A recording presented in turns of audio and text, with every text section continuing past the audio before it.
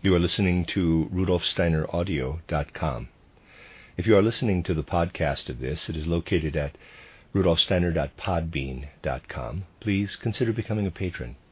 As well, there are two publishing houses, steinerbooks.org in America and rudolfsteinerpress.com in England, who are the sole publishers of Steiner into English and have given me permission to do these recordings. Please consider patronizing them as well.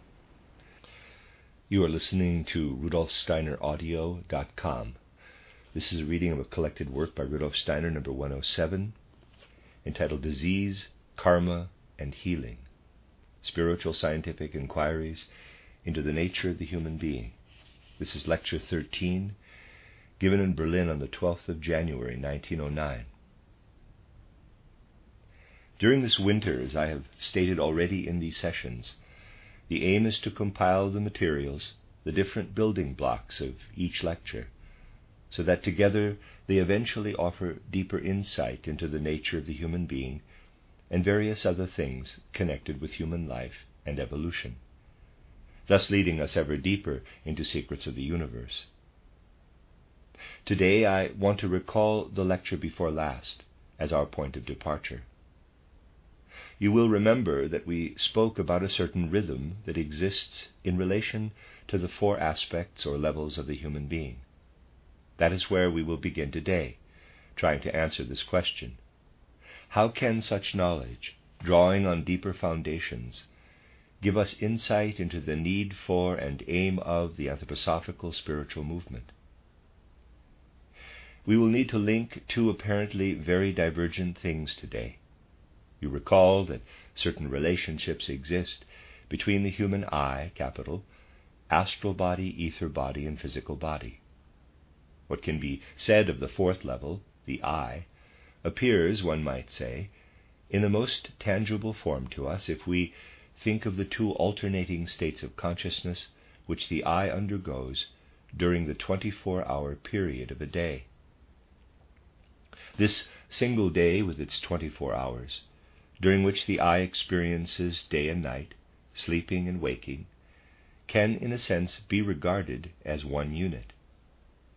If we say that what the I experiences during a single day is subject to the number 1, then the number corresponding in similar fashion to our astral body is 7. While we can say that the I, as it is today, returns to its starting point after 24 hours, or 1 day, our astral body does the same in 7 days. Let us examine this in somewhat more detail. Think of waking up in the morning, which involves what people commonly regard, though of course wrongly, as surfacing from the darkness of unconsciousness, so that the objects of the physical sensory world reappear around you. You experience this in the morning and usually at least have the same experience again 24 hours later. That is what usually happens, and we can say that our I returns to its starting point after 1 day of 24 hours. In the same way, we can seek corresponding relationships for the astral body, and will find that where the regularity proper to the human astral body actually manifests, it returns to the same point again after 7 days. Whereas the I passes through a 1-day cycle, the astral body goes a good deal more slowly, passing through its cycle in 7 days. The ether body passes through its cycle in 4 times 7 days, returning to the same point again after this period. And now, I would ask you to note what I said in the lecture before last. There is not the same regularity for the physical body as for the astral and ether body, but we can establish an approximate cycle of roughly 10 times 28 days, after which it returns to its starting point. You know, of course, that there is an important distinction to be made in that the human female ether body is male in character, while the male ether body is female. This can show us that in certain respects there is an inevitable irregularity between the ether body rhythm and that of the physical body. But generally speaking, the ratios between the four levels of human nature, what we can call their speed of rotation, are 1 to 7 to 4 times 7 to 10 times 7 times 4. Naturally, this is only a metaphor, for rotations do not occur as such, but cyclical repetitions of the same states. These are rhythmic ratios. A fortnight ago, I indicated that occurrences in our daily life can only be understood if we know that such things underlie the physical world of the senses. And in a public lecture, too, I pointed to a remarkable fact, which even the most materialistic of researchers and physicians cannot deny, since it exists as a reality and cannot be classified as a, quote, phantom of superstition, close quote. This is the fact which ought really to give people pause for thought, that a crisis occurs 7 days after pneumonia begins, which the patient must be helped to survive. Fever suddenly drops, and if one does not help the patient over this crisis, he may not recover. This fact is commonly acknowledged, but the starting date of the illness is not always correctly ascertained. And if one does not know what day the disease began, it is easy to be unaware of its 7th day. This is a fact, nevertheless. And so we must ask why fever drops on the 7th day of pneumonia.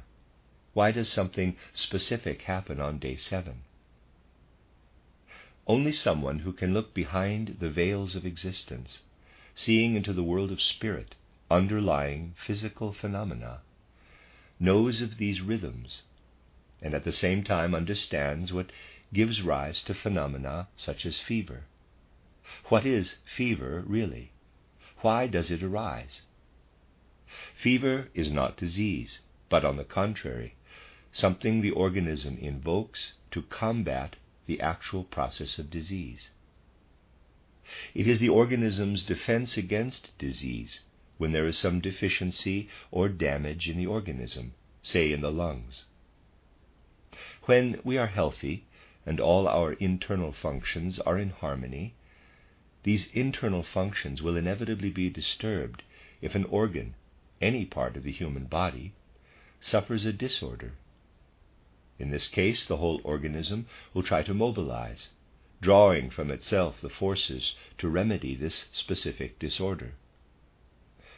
A revolution occurs in the whole organism. When no enemy is present to be combated, the organism has no need to muster its forces. Fever is the expression of this mustering of forces in the organism. Someone who can look behind the veils of existence knows that the germ of different human organs was laid down and developed at very different periods of human evolution. Spiritual scientific, quote, study of the human body, close quote, as we may call it, is the most complex imaginable field, since this human organism is very diverse, and its various organs originated at very different times.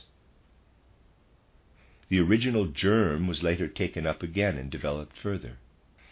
Everything in the human organism is an expression, an outcome of the human being's higher aspects, such that any part of the physical body expresses the laws of higher levels.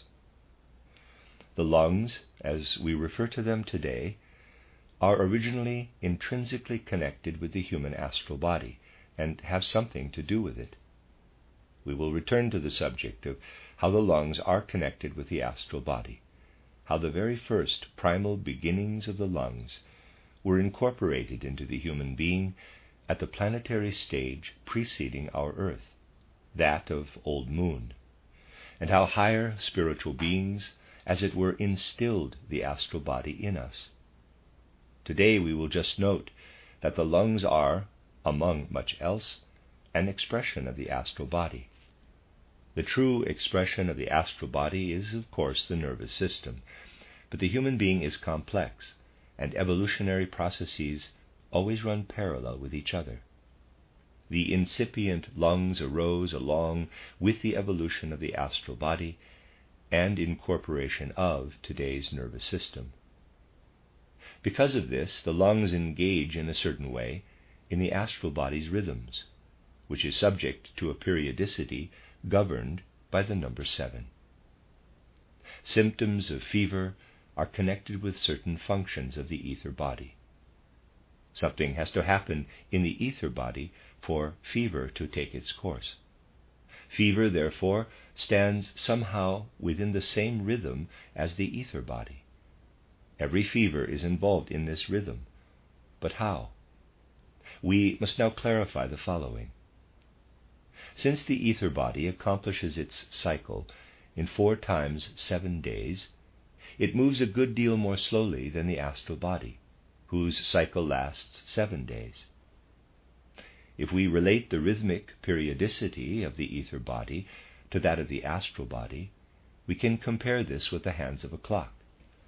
The hour hand goes once around the clock face, while the minute hand completes 12 circuits during the same period, giving the ratio of 1 to 12. Now imagine glancing at the clock at midday, when the hour hand stands directly over the minute hand, so that the two are superimposed. Then the minute hand continues to move, completing 1 more circuit. Returning to the 12, it will no longer cover the hour hand, since the latter has moved to the 1. And the 2 hands will then only coincide again after around 5 minutes. In other words, the minute hand will not cover the hour hand again after an hour, but after an hour and a little over 5 minutes. The relationship between the cycle of the astral body and that of the ether body is similar to this. Let us assume that your astral body, which is of course always linked with the ether body, is in a certain condition in relation to the latter. Now the astral body starts to rotate. After 7 days, when it returns to its original condition, it no longer coincides with the ether body, for the latter has by then advanced through a quarter of its own cycle. At the end of 7 days, therefore, the condition of the astral body no longer coincides with the same condition of the ether body, but instead with a condition that lags behind the original one by a quarter of the cycle. Now assume that the disease in question develops. Here, a quite specific condition of the astral body is connected with a quite specific condition of the ether body. At this moment, fever arises with the participation of these 2 concurrent conditions as a mustering of forces to combat the enemy. After 7 days, the astral body coincides with a quite different point of the ether body. The ether body requires more than the strength to produce fever, for otherwise, once it had got the fever going, this fever would never cease. After 7 days, the point of the ether body, which now coincides with the point of the astral body that engendered fever 7 days before, has the tendency to remedy the fever, to assuage and diminish it. If after 7 days the patient has overcome the disorder, things will go well. But if not, and if the astral body now has no inclination to fight off the illness, it will encounter an unfavorable condition where the ether body tends to diminish the fever. We must take careful note of these 2 superimposed points, these points of coincidence. And we could establish their presence in all kinds of factors relating to human life. Precisely through these rhythms, through mysterious inner mechanisms, the whole nature of the human being could become clear to us. The ether body does indeed tend to express itself in a cycle of 4 times 7. In other illnesses, in turn, you can observe the special importance of the 14th day, thus twice 7. In certain conditions, we can demonstrate that paroxysm will be particularly pronounced after 4 times 7 days. And in this case, if the severity of the disease abates, there can be sure hope of recovery. All these things are connected with rhythms. notably the ones we touched on 3 days ago, which we have now examined in more detail. Such matters, seemingly difficult but understandable nevertheless, allow us to delve a little behind the surface of the physical world of the senses. And we must delve ever deeper. Now, let us ask about the specific origins of such rhythms. These rhythms originate in great cosmic relationships. We have repeatedly described the past evolution through Saturn, Sun, Moon, and Earth stages of what we call the 4 bodies, or aspects of the human being: physical body, ether body, astral body, and I. If we look back to the old moon embodiment, we discover that this too separated from the sun for a certain period. At that time, however, a great part of what is today's moon was connected with the earth. A sun stood separate from it, though, and when such heavenly bodies belong together, their forces, which are in turn only an expression of their living entities, always exert an influence on the regularity of the life of their indwelling entities. The time a planet takes to orbit the sun, or that a satellite takes to orbit its planet, is certainly not accidental or unconnected with living realities, but is governed by beings we have come to know in the hierarchies of spirits. We have learned indeed that the orbits of heavenly bodies are not caused by mere soulless forces. On one occasion we described the grotesque fashion in which a modern physicist demonstrates the Kant-Laplace theory by means of a floating drop of fat. A cardboard disc is inserted through the drop of fat in line with the equator, while a needle pierces it from above, and now the whole thing is rotated, whereupon small drops split off from the large one and are drawn into the same rotational movement. Thus an experimenter shows how a planetary system arises on a small scale, and from this in general the physicist concludes how our solar system must have arisen. The factor it is otherwise a good idea to forget, oneself, is a stumbling block in this instance. For you see, the good fellow will usually overlook the fact that the little planetary system could not form without him cranking the engine. Of course, such experiments can be done and are very useful, but in doing them we ought not to forget the vital factor. Countless people mistakenly absorb such suggestions, forgetting that their esteemed professor himself was the primum mobile. There is no giant professor out in the universe, it is true, but his place is taken by the hierarchies of spiritual beings who govern the heavenly body's motions and cycles. They do indeed configure cosmic matter so that individual planets orbit one another. And if, as will be possible some day, we could study in more detail the movements of the planets, which constitute a unified system, we would rediscover in them the rhythms of our own supersensible bodies. Initially, though, we need only highlight one thing. Materialistic ways of thinking mean that people today laugh at how in former times certain human circumstances were linked with the moon's quarters. But in a wonderful fashion, the moon cosmically reflects a relationship between the astral body and the ether body. The moon passes through its cycle in 4 times 7 days. These are the conditions of the ether body, and the 4 times 7 ether body conditions are fully reflected in the moon's 4 quarters. It is far from nonsense to seek in the moon's quarters a connection with the fever symptoms we described above. After 7 days, a new quarter is present, you see, like a new quarter of the ether body, so that the astral body coincides with a different quarter of the ether body. This relationship of human astral and ether bodies was in fact originally governed by the fact that spiritual beings caused the moon to orbit the earth in a corresponding way. You can gather that these things are connected from the fact that even modern medicine draws on an old vestige of rhythmic insight. It is because the rhythm of the physical body consists of 10 times 28, so that after 10 times 28 days, the physical body returns, as it were, to the point it occupied previously, that there is a period of roughly 10 times 28 days between human conception and birth, 10 sidereal months. All these things are connected with the way great cosmic relationships are regulated. The human being is a microcosm that faithfully reflects great universal relationships and is constituted by them. Today we will consider the evolutionary period that falls in the middle of Atlantean times, a very important point in Earth's evolution.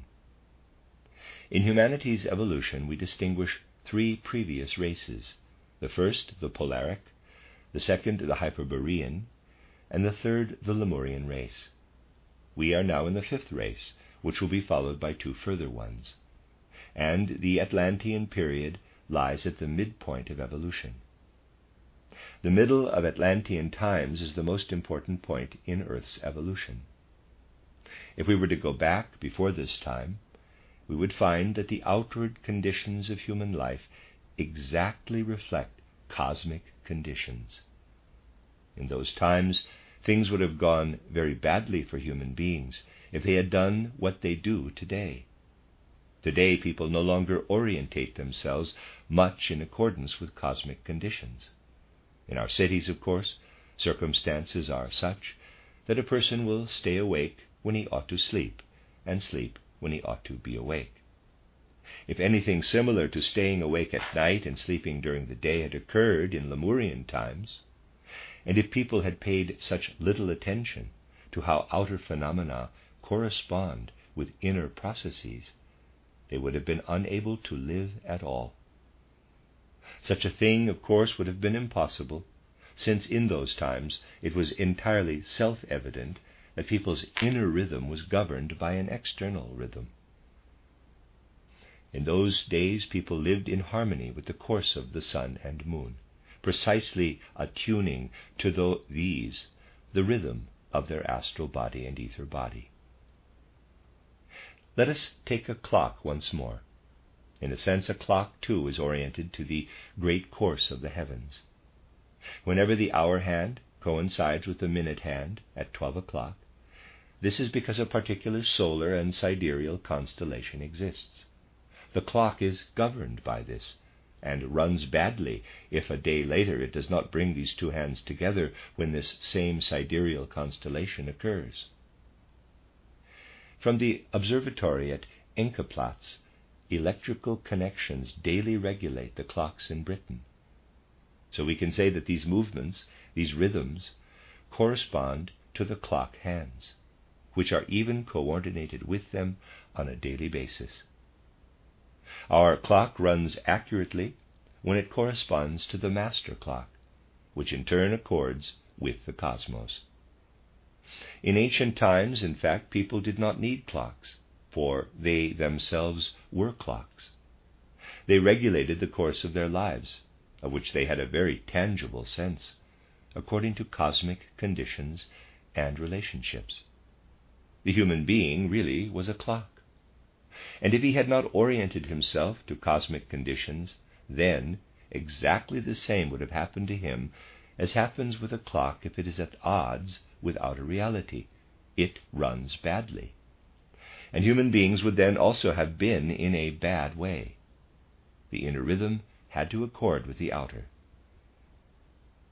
A major aspect of human progress on earth is that since the middle of Atlantean times, outer and inner circumstances have no longer been in absolute accord.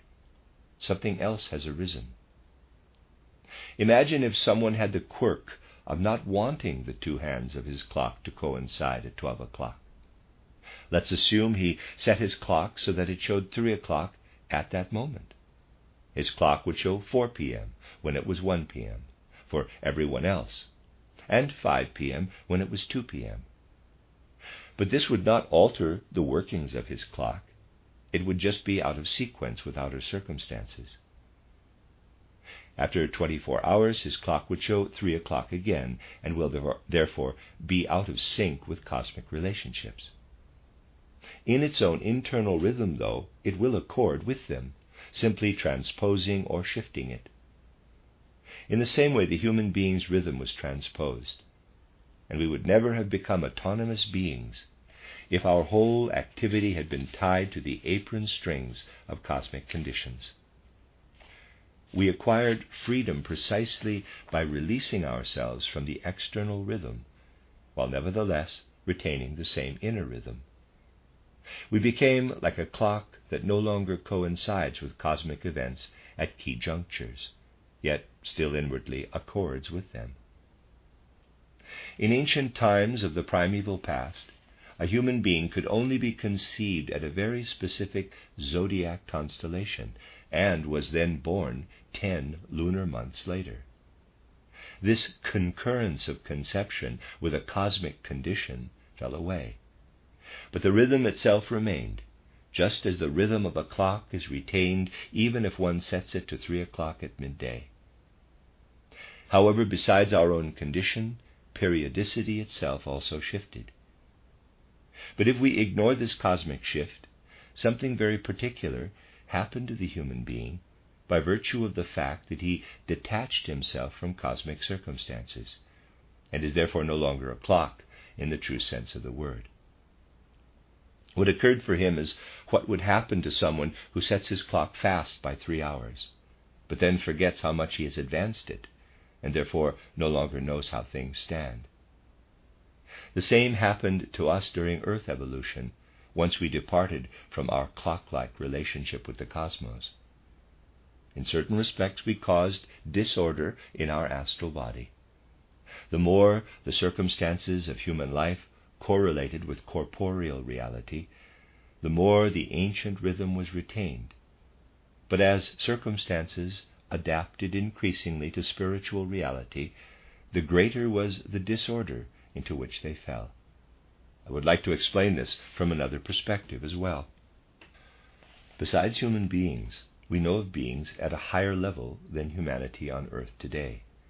We know of the sons of life, or angels, who passed through their, in quotes, humanity stage on Old Moon. We know the fire spirits, or archangels, who underwent stages of human evolution on Earth's old sun embodiment. And likewise we know the primal powers, who passed through their humanity stage on old Saturn. In cosmic evolution, these beings ran ahead of human beings. If we studied them today, we would find that they are far more spiritual in nature than the human being, and therefore also live in higher worlds. But in relation to what we have spoken of today, they find themselves in a quite different position from us. They orient themselves spiritually in full accord with the rhythm of the cosmos. An angel would never think in such a disordered way as a human being, simply because his trains of thought are governed by the cosmic powers which orient him. It is simply inconceivable for a being such as an angel to think in any other way than in harmony with great spiritual cosmic processes. The laws of angelic logic are inscribed in the universal harmony. They have no need of textbooks, whereas we do because we have brought disorder into our inner modes of thinking. People no longer perceive how to orient themselves in accordance with the great sidereal script. These angels know how the cosmos unfolds, and their trains of thinking correspond to a regulated rhythm. When the human being began to walk on earth in his current form, he detached himself from this rhythm, and thus his thinking, feelings, and emotions are random. Whereas regularity prevails in things we have less influence over, the astral and ether body, irregularity and arrhythmia, lack of rhythm, have entered the aspects we ourselves have taken in hand, namely our sentient soul, mind soul, and consciousness soul. The least of this is apparent in the way we turn night into day in big cities. What is far more significant is that people have sundered themselves from the great universal rhythms in their mode of thinking. The way they think at every moment, in some respects, contradicts the great motions of the spheres. Now please don't imagine that I have said all this to propound a worldview that seeks to reintegrate human beings into a rhythm of this kind. We had to emerge from the ancient rhythm of existence, and progress depends on this. When, quote, back to nature, close quote, prophets preach today, they want to push life back to where it started, rather than advance it. Dabbling like this in vague ideas about going back to nature shows a failure to understand evolution. A movement urging people today to eat certain foods only at certain seasons, since nature itself indicates this by growing particular foods at specific times of year, represents a completely abstract kind of amateurism. Evolution consists precisely in increasing human independence from an external rhythm. But we should not lose the ground under our feet either. Our true salutary progress is not furthered by returning to the old rhythm of life, asking, say, how one can live in harmony with the 4 quarters of the moon. This is a throwback to ancient times, when it was necessary for us to be a kind of seal or imprint of the cosmos. On the other hand, though, it is also important not to think that we can live without rhythm. In the same way that we become internalized from without, we must now reconfigure ourselves rhythmically from within. This is the important thing.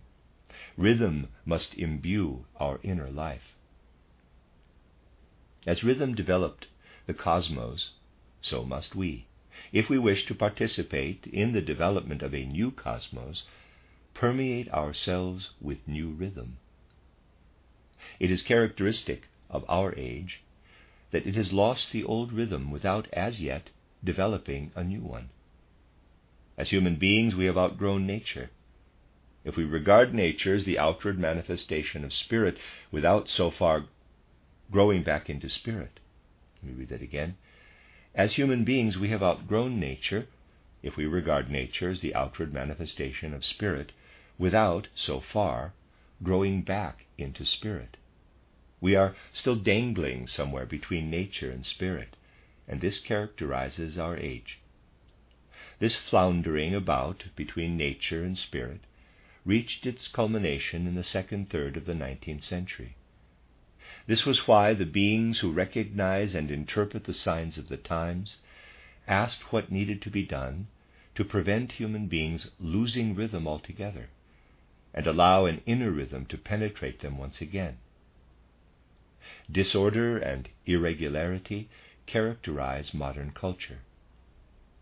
Whenever you see a cultural artifact of any kind, the first thing that will strike you about it is its disorderly, inwardly irregular nature. This is true in almost all areas. Only disciplines still based on solid old traditions still retained something of their old regularity. In new fields, we still need to create a new regularity.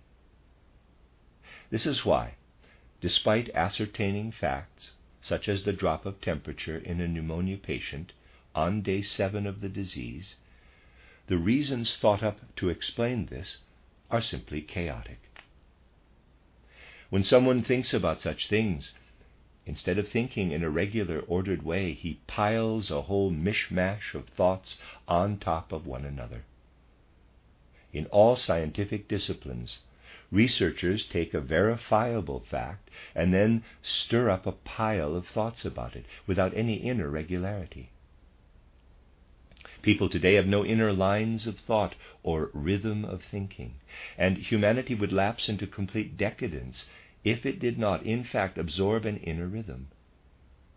Take a look at spiritual science from this perspective for a moment. You can see what sort of waters you enter when you start engaging with spiritual science. First you hear, and gradually come to understand, that the human being consists of 4 aspects: physical body, ether body, astral body, and I. And then you hear how the I acts upon the others, transforming the astral body into manas, or spirit self, transforming the ether body into buddhi, or life spirit, and transforming our physical principle, the physical body, into spirit man, or atma. Now, just consider for a moment how this basic formula, as it were, of our spiritual science informs so much of what we study. Think of the many themes, basic themes really, that were built up repeatedly in our overall edifice of thoughts from an initial schema of physical body, ether body, astral body, and I. As you know, some people even grow weary of hearing these fundamental facts repeatedly reiterated at public lectures. But it is and remains a sure thread through our developing sequences of thought. These four aspects of human nature, the way they work together, and then in turn the higher transformation of the lower three levels, of the third into the fifth, the second into the sixth, and the first into the seventh aspect of our being. If you now take all of them together, there are 7: physical body, ether body, astral body, I, spirit self, life spirit, and spirit man. And taking what underlies them, physical body, ether body, astral body, and I, there are 4.